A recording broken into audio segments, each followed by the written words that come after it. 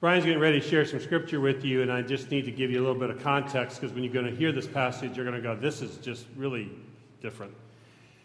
The scripture theme that we have for the capital campaign is about the fig tree that Jesus goes to and uses as a symbol and teaching lesson for the disciples by saying, you see the leaves on the tree. When the leaves come out, it's a sign and symbol of what's coming next. And that's the fig tree we're talking about in the overall capital campaign. But Jesus has another interesting encounter with the fig tree, and that's what we're talking about today. You need to understand that in this story, where we find it in the Gospel of Mark, Jesus has just finished the Palm Sunday parade. So, festivity, yes, but Jesus is clearly aware of the fact this parade is ushering him straight to his death. He knows he's coming out of that and going right into a time of being betrayed and tortured, ultimately killed.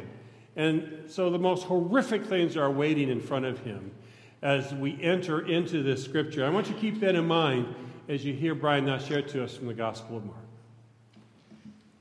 On the following day, when they came from Bethany, he was hungry. Seeing in the distance a fig tree in leaf, he went to see whether perhaps he would find anything on it.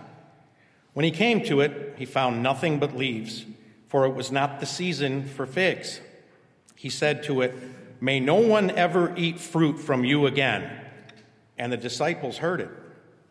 In the morning, as they passed by, they saw the fig tree withered away to its roots. Then Peter remembered and said to him, "Rabbi, look, the fig tree that you cursed has withered." Jesus answered them, "Have faith in God. Truly, I tell you, if you say to this mountain, 'Be taken up and thrown into the sea,' and if you do not doubt in your heart, but believe what you say will come to pass, it will be done for you. So I tell you, whatever you ask for in prayer, believe that you have received it, and it will be yours. Whenever you stand praying, forgive, if you have anything against anyone, so your Father in heaven may also forgive your trespasses." The word of God for the people of God. Thanks be to God. Amen. Loving God, we ask you to bless now the stirring of our own hearts and minds, that it might mingle with your Holy Spirit. So together, the encounter with you, yes, changes us, but also allows us to be so blessed that we can become those who help change the world for your sake. Humble us, open us up, stir through us, and do your work. In the name of Jesus Christ we pray. Amen. When I was a young pastor, like many young clergy, I was invited to go spend a week at camp in one of the camping programs of our United Methodist Church. And so I did, and for a couple years I was a camp counselor working with elementary kids for a week, and then eventually got asked to become a dean of the camp, and so I would run a camp, recruit counselors, and be there for a week with also elementary school kids. During that time, though, there was something stirring within me, and I began to think that perhaps it was time to offer another unique kind of camp that we did not offer in our system. And I met Nancy Wojcik, who had a similar dream, and we came together and collaborated and prayed together, and were led to create a camp called Adventure Camp for trainable mentally impaired adults. It was a week-long camp experience. We did all of the work to lay the foundation for that, to give the counselors, to give them that very special, unique training you need for that population. And so we had trainable mentally impaired adults coming to our camp from the ages of 18. Our oldest camper was 87. So, you got a range to work with. And so we did that camp, and I was privileged to lead that camp for 12 years. Nancy's life was taken from us too soon, and we didn't get to finish that work together, but she was very much a part of the starting of that program. And I tell you that because the other day I was talking with a colleague of mine, a friend of mine, who had been a counselor in that camp, and she was telling a story, and the stories that come out of that camp, those 12 years, just could go on and on and on and on. And I have pictures from that camp still in my drawer that I pull out every once in a while and look at, and just remember the campers and the counselors and the stories that came out of that. Well, my friend was telling me, she's reminding me of the story of Aaliyah. And Aaliyah, I'm going to guess she was somewhere in her mid-30s, late 30s, something like that. And she was She was an extremely excitable woman. She did not have great social interaction skills. She was not able to really connect well with the people around her. She was very, very hyper, and she talked a lot, and she talked a lot, and she talked a lot, and she talked a lot, and she talked a lot, and talked a lot, and talked a lot, talked a lot, talked a lot, talked a lot, talked a lot, and talked a lot, and talked a lot, and talked a lot. And she was really, as I think back on her, she seems to me to be like the kind of person who kept looking for peace but could never find it. Just very, very hyper. And so we went into camp that week, and because Aaliyah was that hyper, a lot of times she would have a counselor directly working with her. And one early in the week, one night they were around the campfire. I wasn't there. I was told this by my counselor friend. They were having their devotions around the campfire, and the other counselor was doing the devotion. And Aaliyah was just very confused about what was going on and agitated about what was going on and couldn't be quiet enough or sit still long enough, so she was distracting everybody. So my counselor friend and her took a walk and went off for a little bit so they could get through the devotions, and that was okay. But even though they were off a distance, Aaliyah was watching very carefully what was going on because she couldn't figure out what was going on. Didn't know what's going on. I don't know what's going on. And the other counselor began offering the prayer for the devotion, and this very much intrigued and confused Aaliyah. And she said, "What's he doing? What's he doing? What's he doing? What's he doing? What's he doing? What's he doing?" Well, he's praying. What's that? What's that? What's that? What's that? What's that? What's that? What is that? What is that? What is that? What is that? Well, he's talking to God. Teach me to pray. Teach me to pray. Teach me to pray. Teach me to pray. Please, teach me to pray. And on she went. And during the week, we were focused on the Lord's Prayer, and each day we had activities and craft items and things around those themes. And Aaliyah went through the week, and the group went through the week, and it was a great week. But at the end of the week, we always gathered in the parade field, and this was just before all the campers were going back to where they had come from. A lot of them came from group homes. A few went back to a home, with family. Not that many, actually. And we're standing in this big circle, and I was, doing the rah-rah, singing camp songs, all that. It was time for the prayer, so I started to pray. As I'm giving the sending forth prayer, Aaliyah began practicing what she'd been taught. She didn't listen to my prayer, which actually, quite frankly, let me just remind you, when we're up here praying, we don't expect you to listen to everything we're saying. And if it helps you, that's cool, that's great. But if in prayer time, while we're praying, you get led by the Holy Spirit to pray something else, go there. Well, on that morning, Aaliyah began praying her own prayer. And she started saying out loud, quickly, over and over again, Lord, I want to live with my mama. I want to live with my mama. I want to go home with my mama. I want to live with my mama. I want to live with my mama. Lord, I want to live with my mama. Lord, I want to live with my mama. I want to live with my mama. I want to live with my mama. And on it went. And we knew that Aaliyah wasn't going to go home to her mama.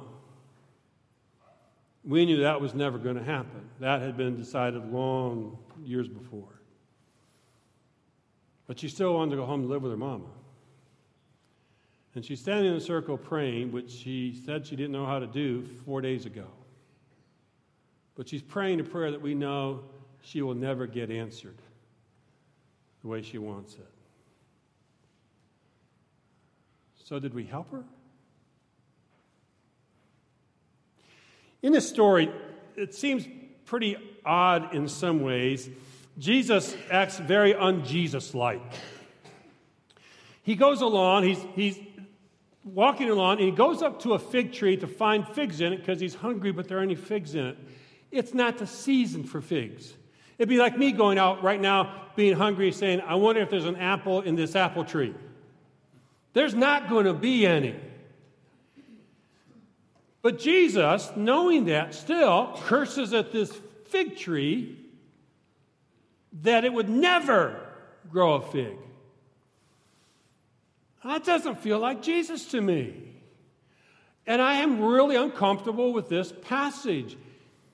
And I have to remember that Jesus is both human and divine. And we say that theologically, but in our head, it's hard to get my head around. So the only way I could figure it out this way, and maybe this will resonate with you, have you ever kicked the dog when you got home? Now, maybe not literally, because we all love animals. I get what I'm saying, okay? So instead, you snapped at the kids or the spouse or someone else that didn't deserve it. Anybody ever done that? Okay, you're such good Methodists. Bunch of liars.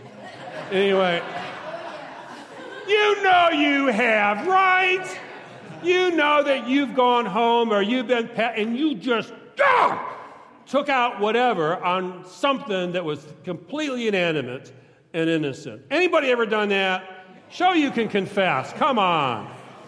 All right, I'll get it out of you. Anybody sitting near you ever done it to you? Go ahead and tell us that. See, well, no. Yes, we know. Of course it happens. This is such a human experience. And this is what's happening to Jesus. This is how I can get my head around. The only way I can work through it is that Jesus was having the really bad, super bad day.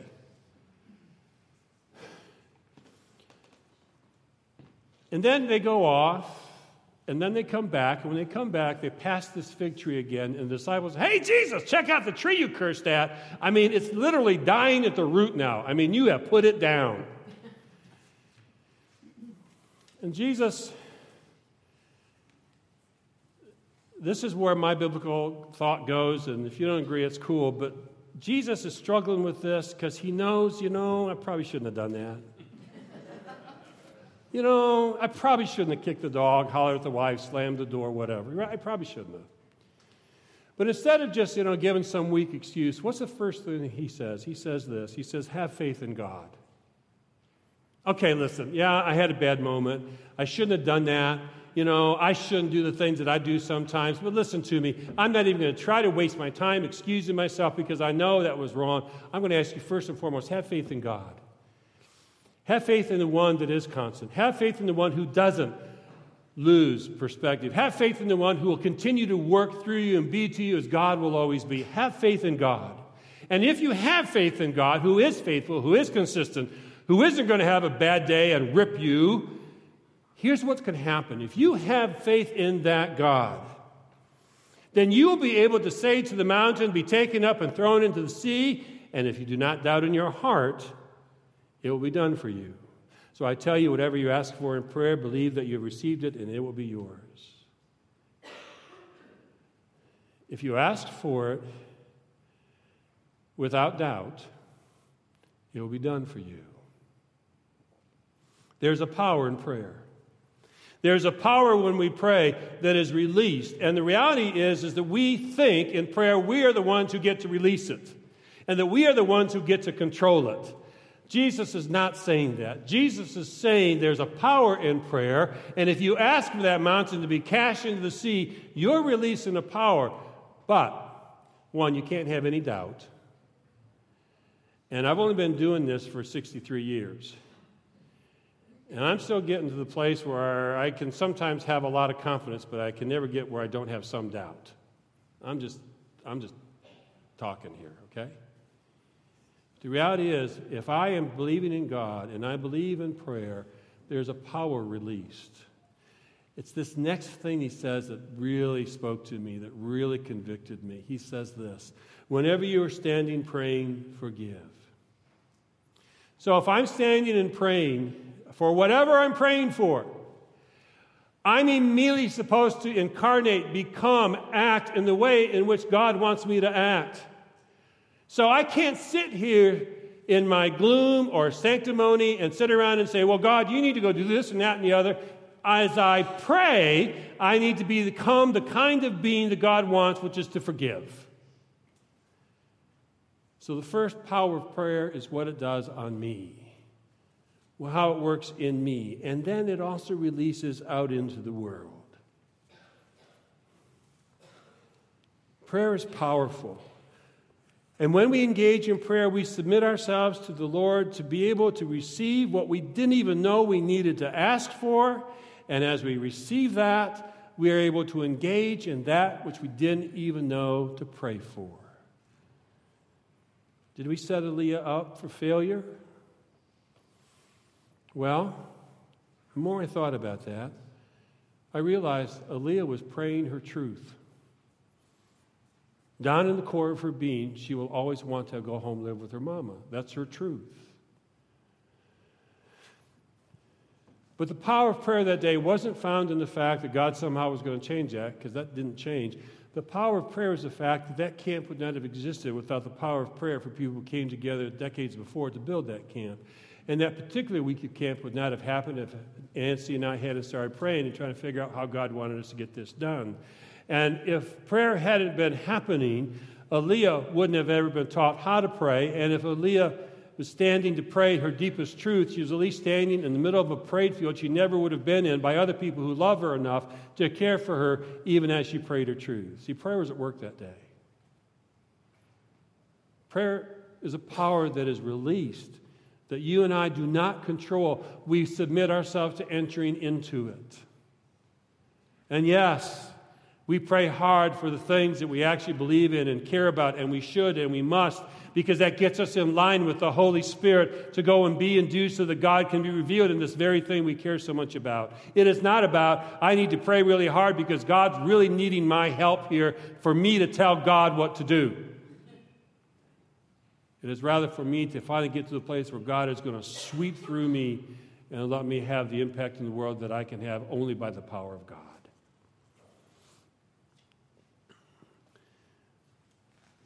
So today you receive these hearts, and on it are names of people, and you may or may not know the names of the people on your heart. And Christine just made a simple request. Hey, why don't you pray for these people? Well, what are you supposed to pray for? Well, what Christine said, for their joy, for their joy and hope and Holy Spirit, right? Do you know what God's going to do in their life? That's not the point. The point is that every one of us now has somebody who this month, in the season of Lent, is going to be praying for us. And it isn't that they have to know exactly what we think we need. It is that they are helping to surrender us to the power of prayer. They are creating in this community of faith a reminder that, in fact, prayer is how we live and thrive. And as I pray for the names on this heart, as I got it a couple days ago, it has already connected me to at least every day to be thinking about them and thinking about them in a particular way. And that is powerful. Man, if all you know what to do on any given day is to look down at your heart and say, Lord, I just hope you help bless these people, then their name has been given up to the glory of God by somebody else in the world, and there's power in that. We pray for things, and we think we know what we're praying for, and maybe we do in the sense that we know where it's going to take us, and we know how we want it to happen, and some of that happens. But I'm going to tell you this, every prayer that I've ever prayed, I did not have full capacity to understand what it was going to release. I mean, I was just getting started. A few years ago, a number of years ago, we started praying in this church. You guys started praying decades ago. 2 years before I got here, Doug Trebilcock went to the leadership and said, y'all, I'm not going to stay forever, and in a couple years they're going to send you some Yahoo. You better start getting ready. I'm sure that's the way Doug said it. So, you know, he began working with the leadership, and they began praying, Anyway, I'm sorry, you still got me. But either way, the point is, it was founded in prayer, and we came together in prayer, and we've been living together for a long time in prayer. And about 8 years ago, we began praying, saying, Lord, we know that we have to get ready not for the next few years, but for the next few decades.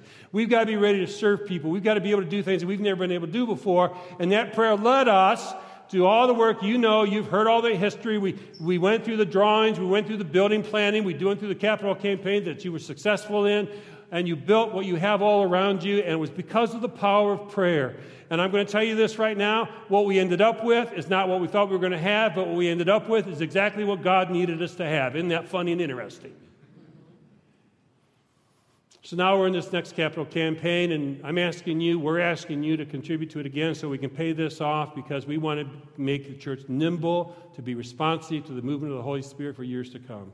We don't want it to pay debt for the next 25 years. We want to do Jesus' work for the next 25 years. We're going to pay off this debt and move on. Amen? That's what we're trying to do. I need your help to do it. But I want to tell you, in the context of all that, we prayed for things that we didn't know were going to happen. About 5-6 weeks ago, I was at the house, and I got a phone call from Chuck, our evening custodian, and Chuck said, hey, there's a kid who came in, needs to talk to somebody. So I said, yeah, I'm coming right over. So I came over, and Chuck was playing basketball with this kid in the gym waiting for me. And so we met, and this kid came up to me, shook my hand, introduced himself. And I said, hi, I'm Pastor Rick. I said, you want to sit over here in the bleachers and talk a little bit? You want to go up to my office? He said, no, let's go up to your office. Okay. He went up to my office, sat down. I said, what's up? How can I help you? What's going on? He said, I need help with impulse control. Okay. So we talked a little bit, and this kid knew himself. He's been having a life's journey of trying to figure out how to do impulse control. And I know this kid, and I know kids like this kid. There have been days in which he's probably been the one causing the ruckus in the classroom. And also, he's the one who, sometimes, because of his struggles, sometimes is the butt of the joke. And on this particular day, he had had a really lousy, crappy, terrible day. And he had come home, and he said to his dad, I want to go down to that church. This family doesn't go to church. This family doesn't come to this church. Dad said, how come you want to go to that church? I want to go to that church. I just need to go to that church. So Dad, to his credit, brought him down here. And he found Chuck, and so on. Okay, so you're here. Impulse control. What am I going to do with this? So I default to what I know. And, I'm not kidding. I mean, I spent my life doing it, so it's not bragging. I should be by now. I know my Wesley history pretty well. I know my Methodism pretty well, but I don't know all of it. And Pastor Hal, whom I love more than I could ever begin to tell you, and who knows more than me on this, introduced me to this chaplet. It's a if you will, and Hal, don't correct me in front of everybody, but so my words are, it's a Methodist prayer bead, okay? That's how I'm calling it. And so it's really simple. It's just a string. It's tied like this, and it's got 10 knots on it, all right? And the idea is there's a whole process you use to begin praying the first knot and second knot and so on. So I happened to have my chaplet next to me. It was mine that I've used. So I turn around, I grab it, and I say to this kid, listen, this is a chaplet. And I gave him sort of the quickly kind of conversation I just had with you, and I said, listen to me, if you were at the beginning of every hour of your school day to pray a prayer, what would you pray for so that you would get through the day better? And this kid took some time to think about it. I mean, he wasn't just flippant. He was serious about this work. He thought about it for a few minutes. He turned to me and he said, I would pray every hour that for the next hour, I would say and do the kinds of things that would make my grandma proud of me. I would say and do things for the next hour that would make my grandma proud of me. I said to him, that's one of the best prayers I've ever heard. This is my chaplet, I said, I'm giving it to you. I want you to take mine, and I want you to have it. And I want you tomorrow when you go to school, I want you to grab that first knot as you walk into school, and I want you to pray that you're going to act in a way that Grandma's going to be proud of you in the next hour, and the next hour, and the next hour, and the next hour. He said he would. Gave me a hug. We walked back down, and they'd come on a Monday, and so seeing the city council now meets in our building, they were in session, and Dad had gone to sit in there while I was talking with the son. He sees us walk by. Kid goes in the gym to finish shooting baskets. Dad comes out. He says to me, after I talked to him a little bit, I didn't give him all the details because that wouldn't have been appropriate, but we talked a little bit about what happened. And Dad looked at me and he said, we don't go to this church. We don't really go to any church, he said. So when my son said he wanted to come down here to the church tonight, I didn't know what that was about. He said, but I'm going to tell you this. When we walked into the building tonight, I watched the pain and stress fall off my son's face and shoulders.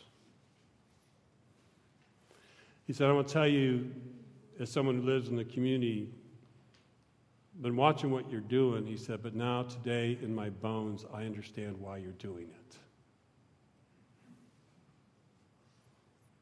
About 3 to 4 weeks later, I'm sitting in the Union having a late supper. And come from behind me is this kid. He comes up to me, says hi, gives me a hug. I say, how's it going? He pulls out the chaplet. I've had the best several weeks since I've been using this. I'm glad. It happened, oh, by the way, they were there celebrating their grandmother's birthday. I forgot to tell the 9 o'clock crowd that. So I got to go over and I got to say hi to the dad, and then I said hi to Grandma. I didn't tell her anything, I just was glad to meet her.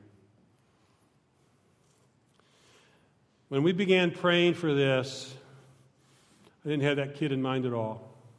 Didn't know him. But we all had that kid in mind. We all knew that we were creating space because there were people who needed a space where they could be safe, where they could come into, and where the pain and the fear and the stress could roll off them, where they could find a place where they could pray, where they could worship, where they could be welcomed when they come into the community, and maybe most of all, that they could live the next day in a way that would make their grandmother proud of them.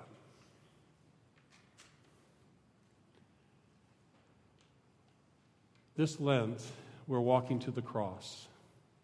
We're going through the cross to resurrection. Now, you got to go through the cross to get there. I'm sorry, I can't change that. That's a Jesus thing.